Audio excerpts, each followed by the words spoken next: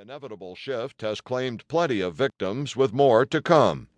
Big box retailers like Circuit City and Best Buy bore the brunt of Amazon's digital assault, while shopping mall mainstays such as Sears and JCPenney have also seen sales tank.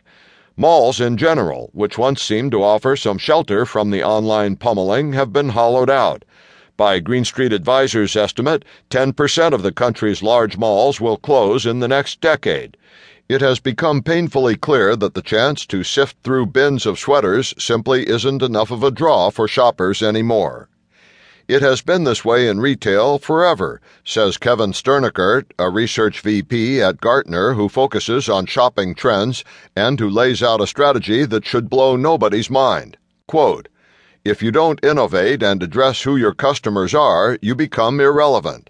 End quote. And now that means fending off threats from every phone, tablet, and laptop on the planet.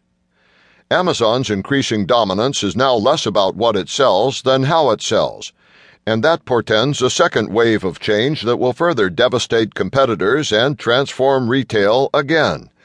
It's not just one-click ordering on Amazon's mobile app, which is tailor-made for impulse buying.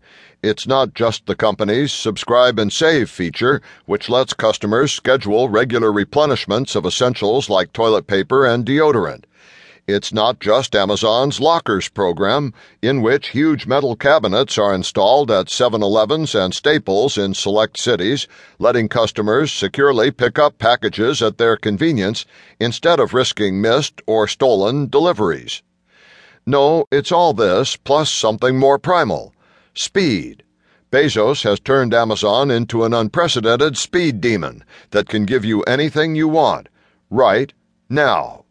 To best understand Amazon's aggressive game plan and its true ambitions, you need to begin with Amazon Prime, the company's $79 per year second-day delivery program.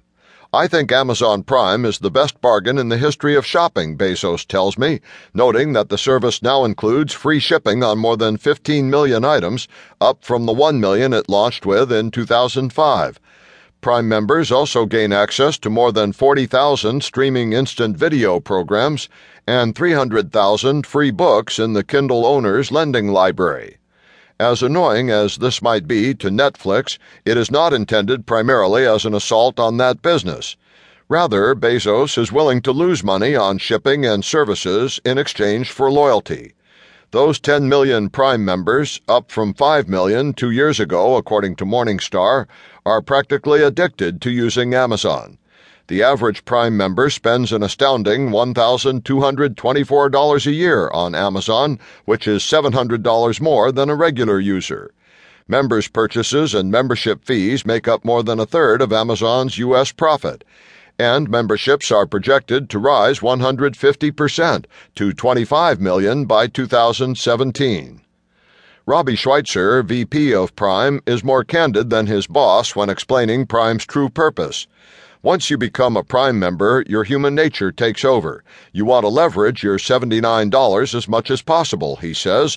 "Not only do you buy more, but you buy in a broader set of categories.